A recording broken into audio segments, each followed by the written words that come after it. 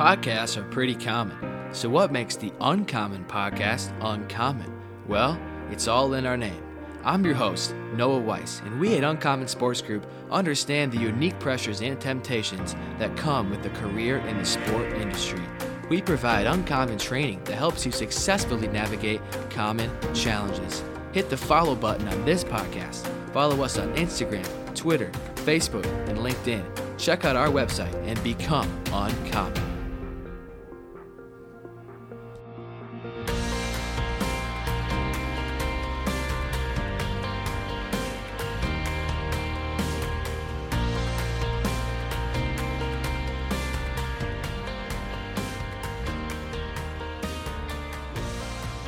What's up, everybody? Welcome back to the Uncommon Podcast. I'm your host, Noah Weiss, and I'm super excited to welcome Elisa Childers on the show today. Elisa is a Christian apologist, the author of the book Another Gospel, the host of the Elisa Childers podcast, as well as being featured on the American Gospel Christ Crucified documentary, and she's going to help us understand the progressive Christian movement and the danger of this movement's teachings. Elisa, how are you? Hey, I'm doing well. Thanks for having me. Absolutely excited to jump into this today. And Elisa, in your book, Another Gospel, you state that progressive Christianity is an entirely different religion with another Jesus and another gospel. What makes a progressive Christian movement an entirely different religion? Yeah, and that's a great question because we have to define our terms, right? We have to understand what it is we're talking about before we sort of engage with the actual ideas. And so I think many Christians are under the impression that progressive Christians are just a group of people who might be embracing more of a messy authenticity, or maybe focusing a little more on grace, or maybe even changing their minds on some political issues or becoming more nuanced politically or something like that. And while certainly those can be present, what really defines the movement and how I've researched the movement is really theologically. Mm-hmm. And so what a lot of Christians don't understand when they hear that word progressive Christianity is that we're not talking about just a group of Christians that have changed their mind on some of these things, but this is actually at its core a denial of the core fundamental assumptions of Christianity, like the definition of Christianity that has made it unique in the world for 2,000 years, which is why I titled my book Another Gospel, because that's what I argue in the book. Is I try to show the reader, as we move through the main ideas of the big progressive thought leaders, what is this movement? What do they believe theologically, which we're going to find does teach a different God. It's a different saving message. It presents a different Jesus. And so the stakes are that high when it comes to the movement of progressive Christianity. Absolutely, Elisa, and I really appreciate you sharing that. And I think what is sometimes hard to really walk in this different ideology is that we want to respect other believers. We want to make sure that we're engaging in good conversations with other Christians. But like you said, it is an entirely different gospel that denies core truths of Christianity. And therefore, it's important for us to stand for those truths. And so my next question, Lisa, is in your book, you talk about the importance of what the earliest Christians believed in really helping us understand the foundational beliefs that are a part of Christianity, as you've mentioned. So share with our listeners the importance of early church creeds and what we have learned from these creeds about the foundational beliefs of the Christian faith.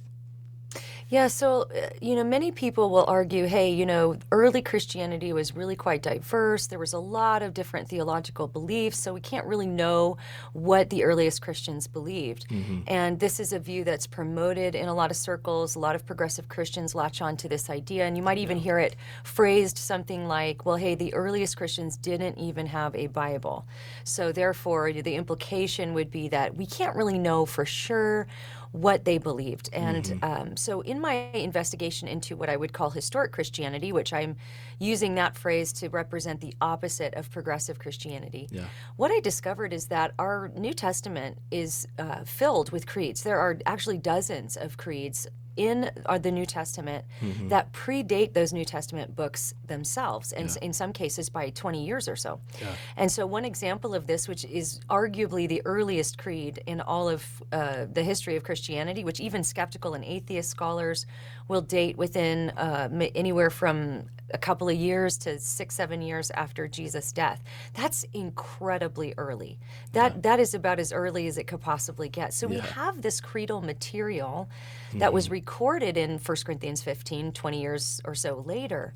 But what does this creed say? That's Yeah. the key. That's the question, because Totally. Paul is simply recording something that's been circulating orally for a really long time. Yeah. And so in that creed, we learn some really basic things about what the earliest Christians believed in. By the way, when Paul recorded this creed, he said this is of utmost importance.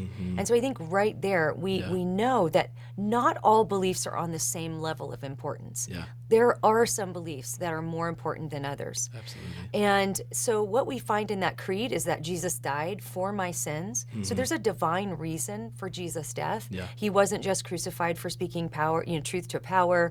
He wasn't just crucified by an angry mob to satisfy their bloodlust, although certainly those elements were at play. Yep. But there was a divine reason. So what we mean by Jesus died for my sins is of utmost importance. And so that's a core belief of Christianity. Now, the next line in the creed says, in accordance with the scriptures. Yeah. And so that's connected, right? It's not just an arbitrary thing we get to decide, what does that mean, Jesus died for my sins? Yeah. Well, we have the entire backdrop of the Old Testament sacrificial system. We have the Isaiah 53 prophecy about the suffering servant, which Jesus, by the way, identified himself as the suffering servant from Isaiah's prophecy, and he did that in Luke, the night before he was betrayed in the upper room. And so I think that to divorce ourselves from any meaningful understanding of Jesus' death not having to do with sacrifice, not being substitutionary, that is not a Christian view of the cross, to deny that. Yeah. So, we have that robust understanding of the cross even just in that first century context. Then it goes on to say that he was buried. Well, that's kind of like evidence, right? That's evidence that he was actually dead. Yeah. And then that he was raised to life. And that buried, that's kind of a hinge between the fact that he was crucified, but also that the resurrection means something, because he was literally dead. Yeah. That sets up the resurrection for how we're supposed to understand that as well. And then again, after the resurrection, it says, in accordance with the scriptures. So I think at the very least, at the very most bare bones understanding of Christianity, you have this core of this sin and redemption story being proven true with a resurrection. And that is something that we can't divorce ourselves from. Now, Christianity can't be boiled down only to that. Certainly it can't be any less than that, but it's also more. We have early creeds in the New Testament that have to do with Jesus' deity.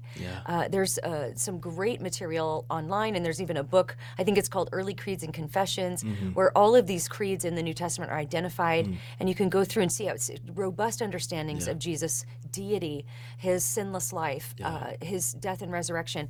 So these were things that were very core to early Christians, and these are honestly the things that are really undermined in the movement of progressive Christianity. Yeah, absolutely, Lisa. And I think what really just moved me in your book and what really just hit home was that these creeds are the earliest understanding of the early church. And I think if we think about, I love how you use the term historical Christianity as opposed to conservative Christianity. I think that's very unique and inspiring, honestly, because it really digs it back to the roots. And obviously, there's many things that can change with time. There was many Gnostic gospels written about Jesus and different teachings about him as time went on, and some are very similar to what we see in progressive Christianity. But where we need to find the truth is in the historical roots of who are the people that walked with Jesus, who are the people that knew him and had direct teaching from him, because that in turn is what really the truth is in the roots of our faith, as you mentioned. So I appreciate you sharing. That's really good stuff. Oh. And Alicia, a common progressive Christian belief is that the Bible is not divinely inspired, but rather that it progresses with time. In fact, a quote you used in your book from Rob Bell, a progressive Christian pastor and author, stated that the church will continue to be even more irrelevant when it quotes letters from 2,000 years ago as their best defense. What did the early church and Jesus believe about Scripture, and can a person who really denies the divinity of the Bible really call themselves a Christian?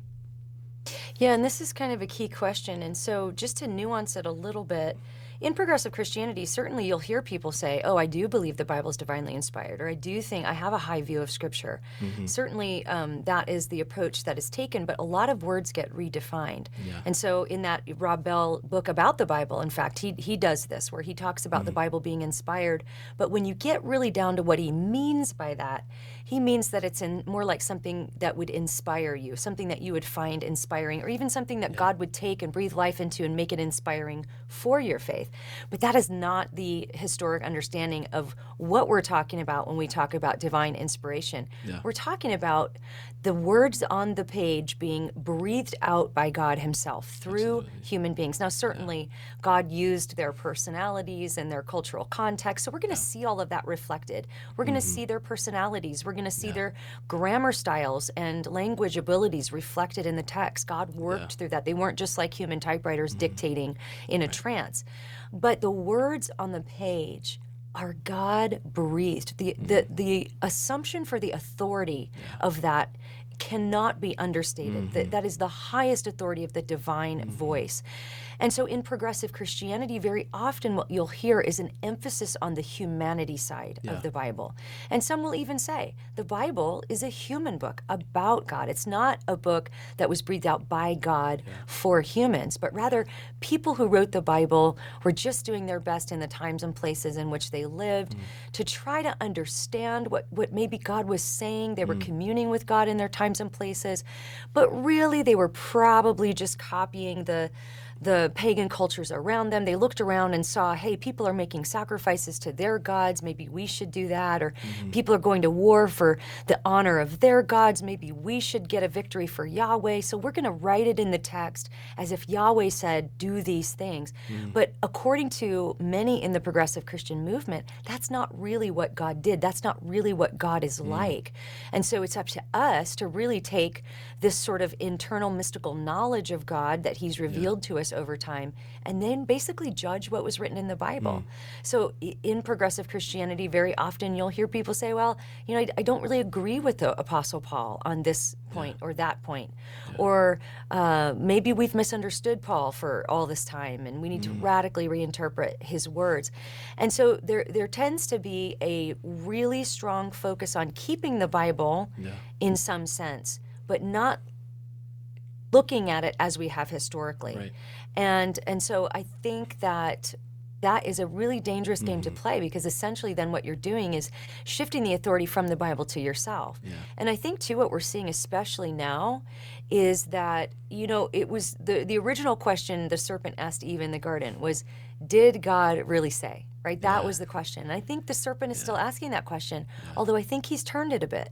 I think the question he's asking now is not so much did God really say, because you can take the actual words of Scripture and make them mean whatever you want them to mean. Totally. I think the question now is, did God really mean? That's the question for now. And that's the question we have to ask when we're encountering this movement of progressive Christianity in regards to the Bible. Yeah, absolutely, Elisa. And I think what point that you really made that really just hit home with me is that if we put ourselves in authority, and we're really picking and choosing what we really trust in the Bible and what we don't, and therefore we kind of create a God that's in our own image instead of the God that has revealed himself in Scripture. And I think one thing, too, that is so important to note is that Jesus himself believed that the Old Testament was God's word. Many times, you mentioned this in a podcast you did on Frank Turek's Cross-Examined podcast, that Jesus really affirms this many times throughout the Gospels. And I think that is something where, as followers of Christ, if we look at Jesus and call him a liar, we are no longer followers of Christ. We're kind of picking and choosing even what he says. And that's a very dangerous game to play. And so I think that's been one thing, too, that you've mentioned before that is so powerful. And I think that as followers of Christ ourselves, that we need to think about and really defend, because this is what Jesus believed and what he taught. So it's a great point. And I think, too, as Christians, just in regards to Jesus' view of the Scriptures, as you mentioned, over and over, he's declaring the Old Testament Scriptures to be the Word of God. And in progressive Christianity, sometimes you'll hear, well, we Christians worship the Bible because we view it as authoritative, and we just take, these words and we won't budge on these words. And then they'll make the point, but, Jesus was the living Word. He's the Word we should be following. But I think that when I think through that question, it's not difficult to see that the living Word saw no contradiction between himself and the written word. Absolutely. In fact, appealed to the authority of the written word to fight temptation in the wilderness. So for the living word, I agree, Jesus is the Logos, he's the word. But he didn't see a contradiction between the living word and the written word. Yeah. And so I think we need to follow his example Yeah. and also not see a contradiction there and appeal to the authority of Scripture and realizing that by doing that doesn't mean we're worshiping the Bible. We worship God. We worship the living word. And so we need to follow his example. We need to obey what he taught about these things. Yeah, absolutely. And I think one verse that I think is so key is in John 10. Jesus says, "Scripture cannot be broken." That is powerful, and I think we as Christians Yes. need to really kind of look and analyze, man, like those words came from Jesus, and how do we respond to that? So, great point, Elisa, and I really appreciate you sharing that. And Elisa, a common view amongst progressive Christians is that hell isn't actually a real place. Richard Rohr, who you quote in your book, actually says that a view of God who puts non-believers in hell for eternity is cheap and toxic. Elisa, unpack for us what a biblical understanding of hell is really like, and then the balance between God's love and God's justice. Oh, wow. Great questions. Well, let's start with God's love and justice, as that's going to flow into the concept of hell. Yeah. I think a lot of people have a misunderstanding about the nature of God. I don't know if maybe our churches haven't done a great job at teaching, just foundational theology, doctrine of God kind of stuff. Right. But I think sometimes it can be our nature to think of God as separated like a pie. Like there's all these pieces of the pie. There's the justice piece. There's the love piece. Yeah. There's the goodness piece. There's the all-knowing piece. And like all of these attributes of God are sort of like separate from each other. And somehow God has to figure out how to integrate them all together. I think that's the wrong way to look at it. God is one. And he's not made up of a bunch of different parts that are all competing. So we only have words for these things like love and justice and mercy because they flow out of the nature and character of God. We are actually describing attributes of God when we use those words. And those attributes are not separate from each other. They're not in competition with each other. So God's love and his justice are the same thing. Yeah. And that's what I don't think people realize. They are the same thing. Now, in our culture, we've redefined love to mean something more like affirming what anybody else wants to believe, say, or behave like. That's not biblical love. That's not the love that we see reflected in the nature and character of God. Absolutely.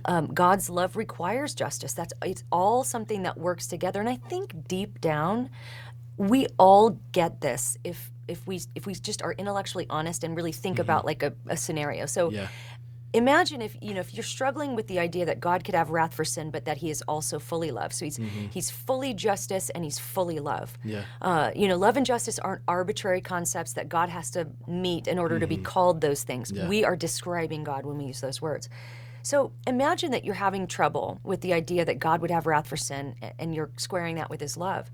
Well, imagine, a horrible scenario of maybe somebody bringing a child and torturing that child in front of you for an hour. Yeah. And every person I trust that's listening to this would have wrath for that. Yeah. You want payment for that. And the reason that has to be paid for, the reason there has to be justice for that is because of love. Yeah.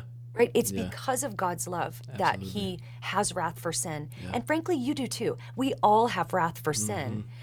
The problem, though, is that we kind of think, well, I'm not as bad as that guy. And I hope nobody listening to this is as bad as that guy. Yeah. But there's somebody better than you. You're worse than somebody else. And then there's somebody better than that person. Totally. There's somebody better than that person. You can go all the way up to the best person you could possibly find. And even they are going to fall short of that moral perfection that describes God. And so, at what point do you want God to stop the justice? Of course you want justice for that guy, but maybe not for yourself or for the people who are better than you.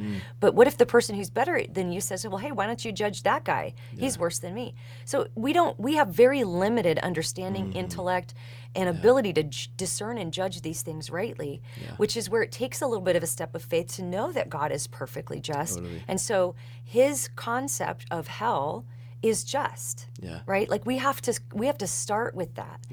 And so certainly there are some disagreements among faithful Christians about what the nature of hell is, even the duration in some cases. But to completely deny the idea that there will be a time when God will quarantine all evil away, and anyone who's attached to that evil, anyone who has rejected God, who doesn't want to be in his presence forever, but has embraced that evil that God will quarantine, they are going to be a part of that quarantine. They will be quarantined away.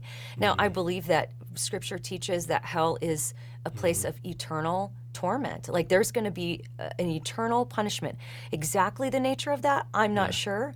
But I think that J.I. Packer had a great explanation. I think I put this in the book, and I'll just paraphrase because I don't have it in front of me. But we focus so much on what we have always seen as the physical aspects of hell. The metaphors the Bible uses of flames and worms and things like this, and we think about our physical bodies. But even just put that to the side for a moment, and think about the fact that everybody on earth has access to God's what we call common grace. So from the most hardened atheist, they get to experience the goodness of God in the world. Absolutely. They get to experience love. They get to experience feelings of hope and joy. And so imagine that every last drop of hope you've ever felt in your life, every last drop of connection to another person, every bit of love and goodness that you've ever experienced in the world is taken away. And all you have is utter dark hopelessness and fear. And when God removes that common grace, I mean, that would be enough for me to say, I don't ever want to even spend a minute in a place like that. I mean, I think about the worst dream I've ever had has been covered by God's common grace. None of us have ever tasted what that's like. And so I think it requires us to think more theologically about hell. It requires us to think about why God would have created a place like hell. Originally, it wasn't created for people. It was actually created as a place of punishment for the devil and his angels, and his fallen angels. But again, he can't let sin into heaven. So if humans in their willful rebellion against him want to hang on to their sin, he can't let that into heaven, or else heaven is just going to be like another version of hell. And so I think that I've heard a theologian refer to God's wrath, like God's wrath is our only hope. It's the only hope we have for God to keep his promise, to wipe away every tear from our eyes, and to provide a place for us where eternity, where we will be separate from suffering and from sin and from all darkness. And so I don't know how deeply people think about hell, if they just kind of have a caricature in their mind from maybe some TV show they watched or a book they read. But we need to think deeply about these things. And as I think deep down, we all know that it's necessary. And if everything was put in our lap and we had God's intelligence and we had his power, I think we'd end up doing the same exact thing.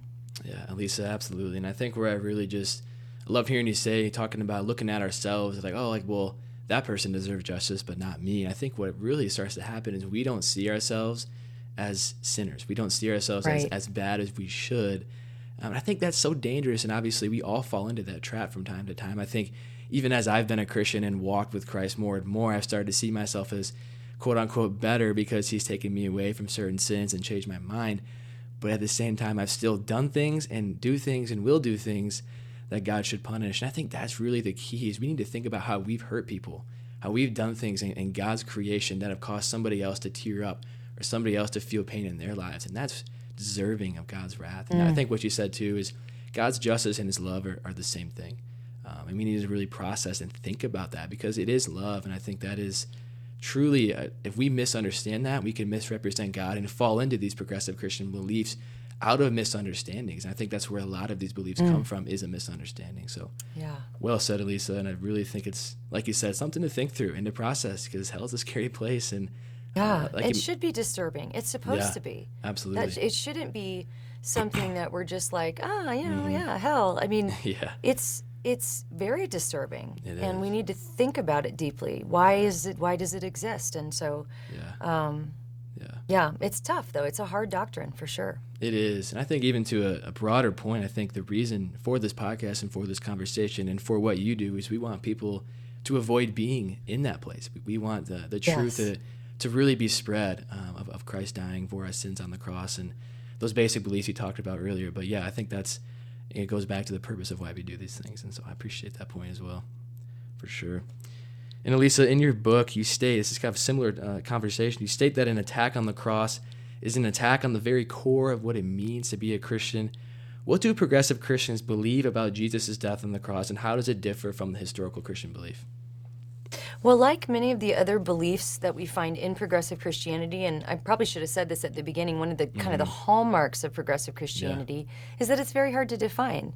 The reason why it's hard to define is because it's generally not creedal in the sense that there's this list of beliefs that unite progressive Christians. It's very fluid. There's a broad spectrum of beliefs that fall under that umbrella. And so when I was studying the movement, one thing I realized very early on is that although they're very diverse in what they would affirm, they're pretty united in what they deny. And so the Bible uses all sorts of different language to describe what Jesus accomplished on the cross. There's language of following Jesus' example of being a good moral person and showing forgiveness toward people. Certainly that's true. That's biblical.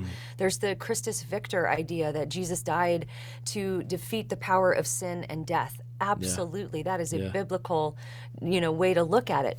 But there's another biblical way to look at it that tends to be the one that gets denied in progressive Christianity, and that's this idea of substitutionary atonement, and even more particularly, penal substitutionary atonement. So penal substitutionary atonement being the idea that Jesus was our substitute and took our punishment upon himself. He paid the price for our sins. And that is what tends to be rejected in progressive Christianity, which in my view, if you reject that, you're rejecting a core tenet of the gospel. We talked about that early creed earlier. So the idea that God the Father would require the blood sacrifice of his only son, this implicates the moral character of God in the mind of the progressive Christian, turning God into some kind of cosmic child abuser. And so you'll hear that phrase, cosmic child abuse, in reference to that way of looking at the atonement.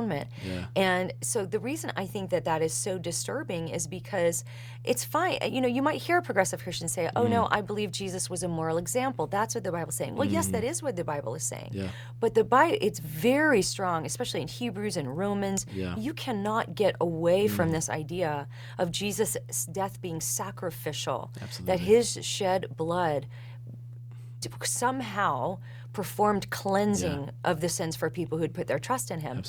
And so that's what's denied because it implicates the moral character of God.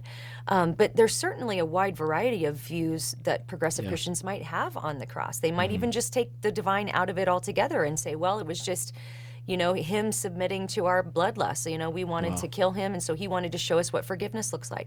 So it's really diverse, but pretty united in the denial there. Absolutely, Elise. And I think the question we're all asking then is, if progressive Christians deny that Jesus died for our sins, what is the gospel of the progressive Christian church? Yeah, and this is key, because if you're going to still call yourself Christians and deny kind of that real core key feature, that's not going to exist in a vacuum. You're going to fill that with something else. There's going to be some kind of cause that unites you. And so I'll just revisit that theme of the denials in progressive Christianity. So we'll even back up from the cross a little bit and go back to the garden. So in progressive Christianity, largely speaking, and of course I try to always generalize, because there are going to be some what I'm saying does not represent everybody who might call themselves a progressive Christian, but just I'm talking about analyzing the ideas of the major thought leaders through their podcasts and the books they're writing and their YouTube channels. And so what we see among that group is a pretty much across the board denial that humans have a sin nature, and that sin nature would separate us from God. So obviously you can see, if you don't think your sin is separating you from God, then you're not going to need the atoning sacrifice of Jesus on the cross. So if you don't really think, and again, sometimes people, I think, mischaracterize progressive Christianity by saying, oh, they don't believe in sin. No, they believe in sin. They talk about sin. Humans do evil things. Nobody can deny that. But what they deny is the fact that the solution for that is to view yourself as separated from a holy God because of your sin. So what the message in progressive Christianity will often be is, hey, you just need to realize you've never been separated from God. God loves you just as you are, and he does. Certainly we can affirm that. But historically we would say part of his love, though, is that sacrificial death to reconcile you. But that whole narrative is out the window in progressive Christianity. So if you're separated from God, it's just in your head. It's this self-imposed, maybe your shame is keeping you from feeling connected with God, but you just need to realize that you are connected with God.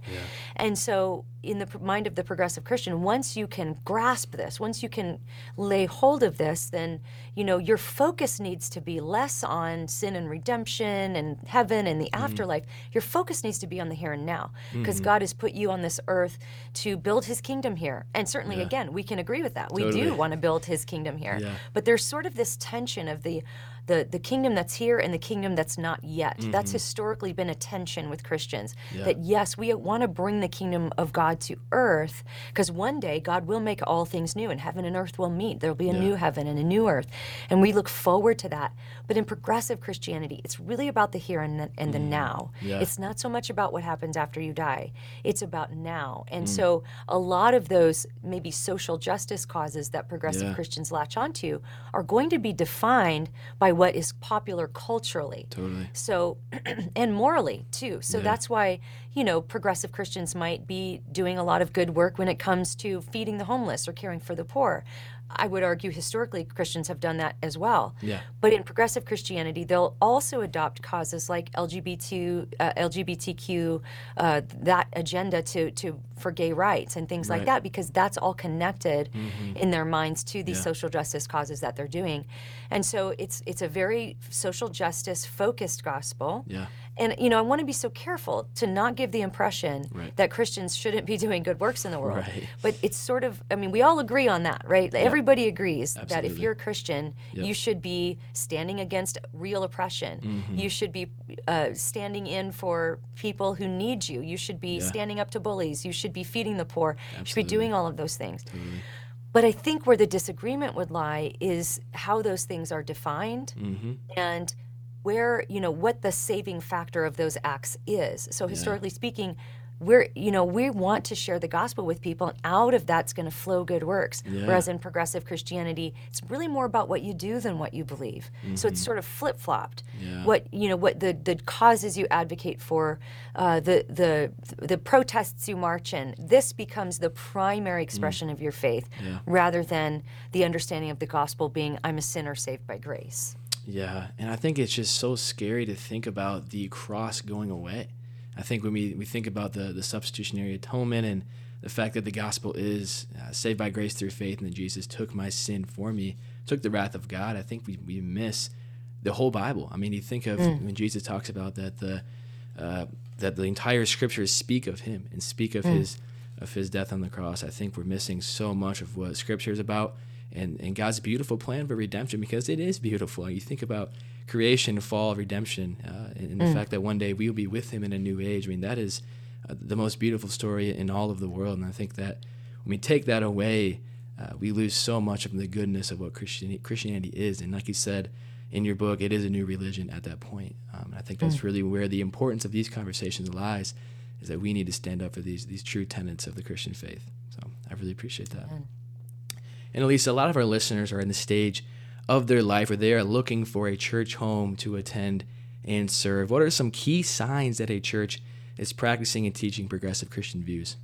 Yeah, this is a good question, because progressive Christianity doesn't work like other maybe movements or religions where they're going to knock on the church door and say, hi, we're progressive Christians and we'd like to convert you to our view. It doesn't work like that. Yeah, it's really a movement of people that are growing up and out of the evangelical church. So a lot of it is sort of fomenting on the level of the small groups and the relationships between lay people in the pews. And it's something that sort of bubbles up from the ground up. And then, maybe a church will hire a pastor that might be influenced by these ideas, and they might just start creeping in just little by little. And so it's something that is more like a subtle shift or drift rather than an overnight thing. Right. So it's really important to be looking for certain signs, I think, in your church.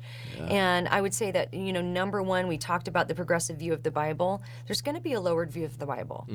Even if the words themselves say, oh, no, we believe in biblical authority, we believe in the inspiration of Scripture, but then how that gets unpacked is emphasis on the human part Right. over the divine part, right? If that starts to take primary concern, oh, well, hey, Paul had these biases and hang-ups against women, that's why he wrote what he did about them. Or maybe he had these sexual hang-ups and that's why he wrote what he did about homosexuality. So when the over-humanization, because certainly they were humans, and they didn't, the humans themselves were not all-knowing, Right. It's the God that Absolutely. breathed through them that's all-knowing.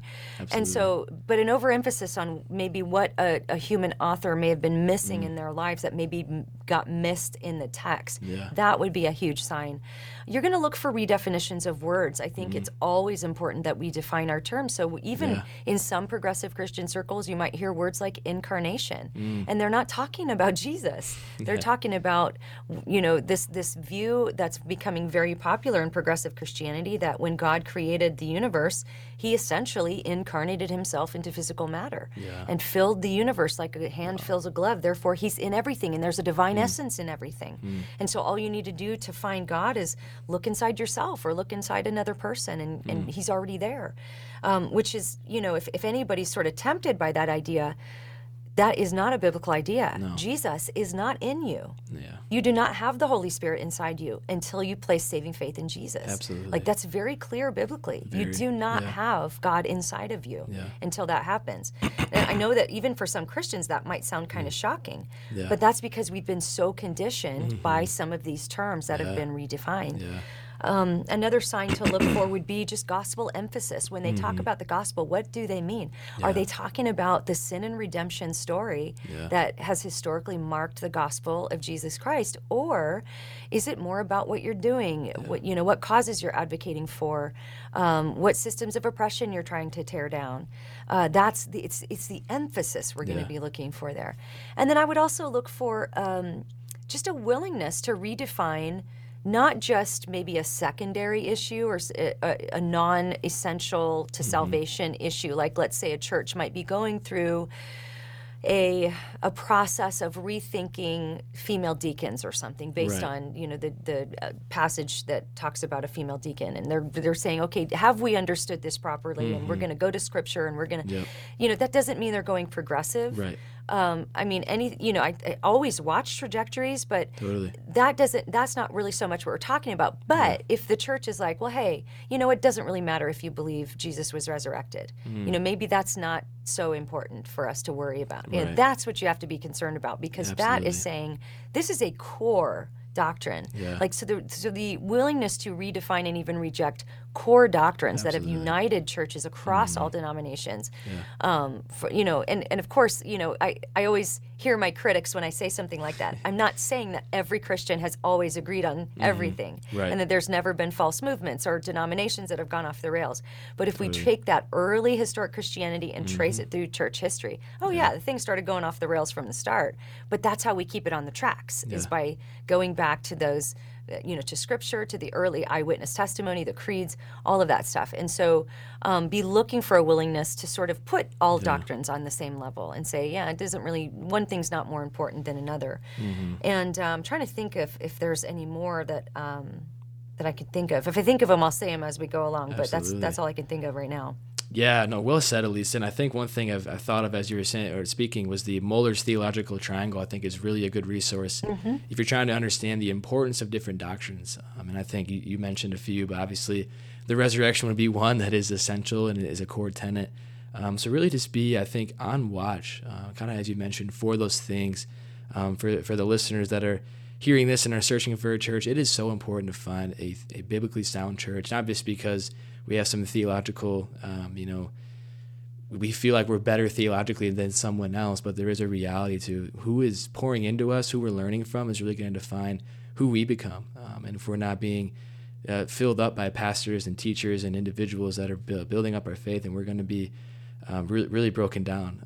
And I think your story in your book, you talk about the church you were involved in and the pastor and the class that you were involved in. I think that's a testament to the dangers that can come from those types of teachings. And thankfully, the Lord used that situation to bring you here, which is amazing. But I do think there's a reality to having leaders and teachers and friends and church partners that are building you up in the truth and not in false doctrine. So I appreciate you sharing that. Yeah. Absolutely.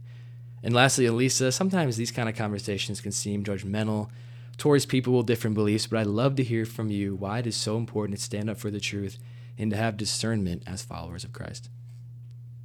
Yeah, I think, and I'm sympathetic to that idea because we have been so conditioned by culture to think that, I mean, we've really been conditioned by culture to say that if somebody claims to know what's true for someone else, you know, that's fighting words these days because Yeah. it's seen as arrogant to say that you could have access to truth for someone else because we live in a live your truth kind of culture. And so, you know, it can be really tough to live this out. But I think as Christians, one thing we need to keep in mind is that Christianity relies on objective truth. Yeah. If objective truth doesn't exist, then it doesn't matter what you believe about God. So I get that. It's like if I thought, well, it's just what's true for you is true for you. What's true for me is true for me. Let's just live and let live. You know, I get that. I get that impetus. I get the heart behind that even. That sounds loving. That sounds like a more non-judgmental thing to do. But we as Christians, that is not an option for us. Yeah. That is not something that is not a path the Bible holds open for us. And so when I say that Christianity relies on objective truth, what I mean by that is that if you look at so many other religions, how they were started, you have a guy sitting under a tree or in a cave and he gets some kind of revelation, or he comes up with some rituals and teachings that help people, things that are pragmatic, things that work for people. And I'm not saying they don't work sometimes. I mean, there are a lot of people doing the Eightfold Path of Buddhism that have found that it really helps them have more peace in their life or this or that. But we can't judge truth based on what we find beautiful or even what makes us feel good in the moment. And that's the danger in these things. And so Christianity is different than those, is that it's not a philosophy that you follow. It's not a set of, you know, do this and then you get to this point and then you accomplish this and then you do this. Christianity works totally different. Yeah. Christianity is about denying yourself, picking up your cross, and following Jesus.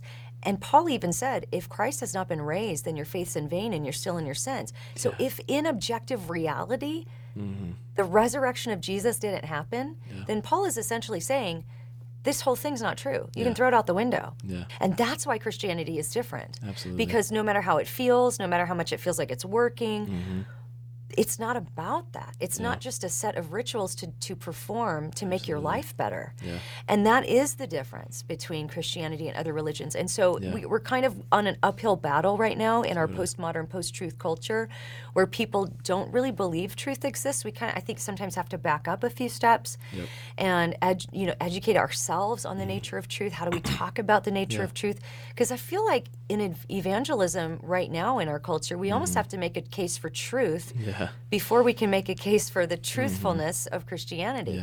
Because people are so conditioned. It's like they might even think that's beautiful. Oh my gosh, I love your gospel message. That's great. I'm so glad that works for you. But they don't realize that actually is applicable to everyone. And so I think Christians, we need to be bold. We need to be brave. We need to not worry about how culture is going to see us. Because God's not asking anything of us that He hasn't asked of the church for 2,000 years. There have always been false gospels. There have always been the spirit of the age that come about that different Christians have to identify and deal with and live through and work through.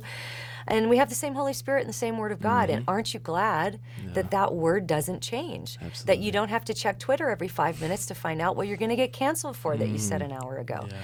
We can stand on the unchanging truths of God's Word, and that should bring us a deep amount of peace and abiding joy, knowing that we are standing on solid rock that doesn't change. And I think that might be the message that could appeal to a culture that's just lost adrift.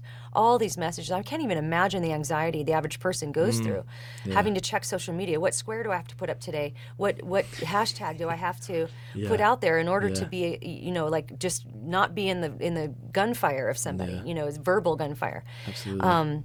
How beautiful to just rest on the unchanging truths of God's Word. I think it's a better story. I do too. And I think one thing I process when I think about the discernment we should have as Christians, I think of Galatians. In that book that Paul writes, or that letter rather, that Paul writes towards the Galatians, as they are falling into false truths, they're falling into works-based gospels. The Judaizers were teaching them that they still needed circumcision as a part of their salvation. And Paul is very clear. He calls them the foolish Galatians. I mean, he's not holding back. Who has bewitched you? He's not holding You've been back. Bewitched. Yeah, and I think when you learn from Paul, he doesn't hold back from sharing that truth. And it's out of his love for people, nobody described love better than Paul. I think of 1 Corinthians 13, and I think that his love is better than any of ours will ever be. But you think about how he treated truth, and he took it very seriously, and it was objective for him. And so I think for us as Christians, as you mentioned, we need to stand firm in that and share that, especially in this postmodern culture where there really is no clarity on what the truth is. So I appreciate that, Elisa. Yeah. If you want to hear more of this conversation of what Elisa and I have chatted about, make sure you grab her book, Another Gospel. It's a tremendous dive into the deeper aspects of this conversation we had today. So make sure you grab that. And Elisa, it was an honor and a privilege to have you on the podcast today. You have had a huge impact on my walk with Christ and so many others, and we are praying for you as you continue to serve Christ and his kingdom. Well, I thank you for that, and I do covet the prayers, and thank you for that encouragement, and love what you're doing, and wish you the best with all your work getting the good message out there. Absolutely, Elisa. Thank you so much. If you want to get involved with Uncommon Sports Group and the mission that we are on to help you navigate the sport industry as followers of Christ, apply for our academy on our website at uncommonsg.org. That's uncommonsg.org. Be sure to catch new episodes of the Uncommon Podcast every Thursday at midnight Eastern Time, as well as the full video episodes on our YouTube channel. Until next time, we pray that you will strive to be uncommon by glorifying the name of God in whatever you may do. See you next week.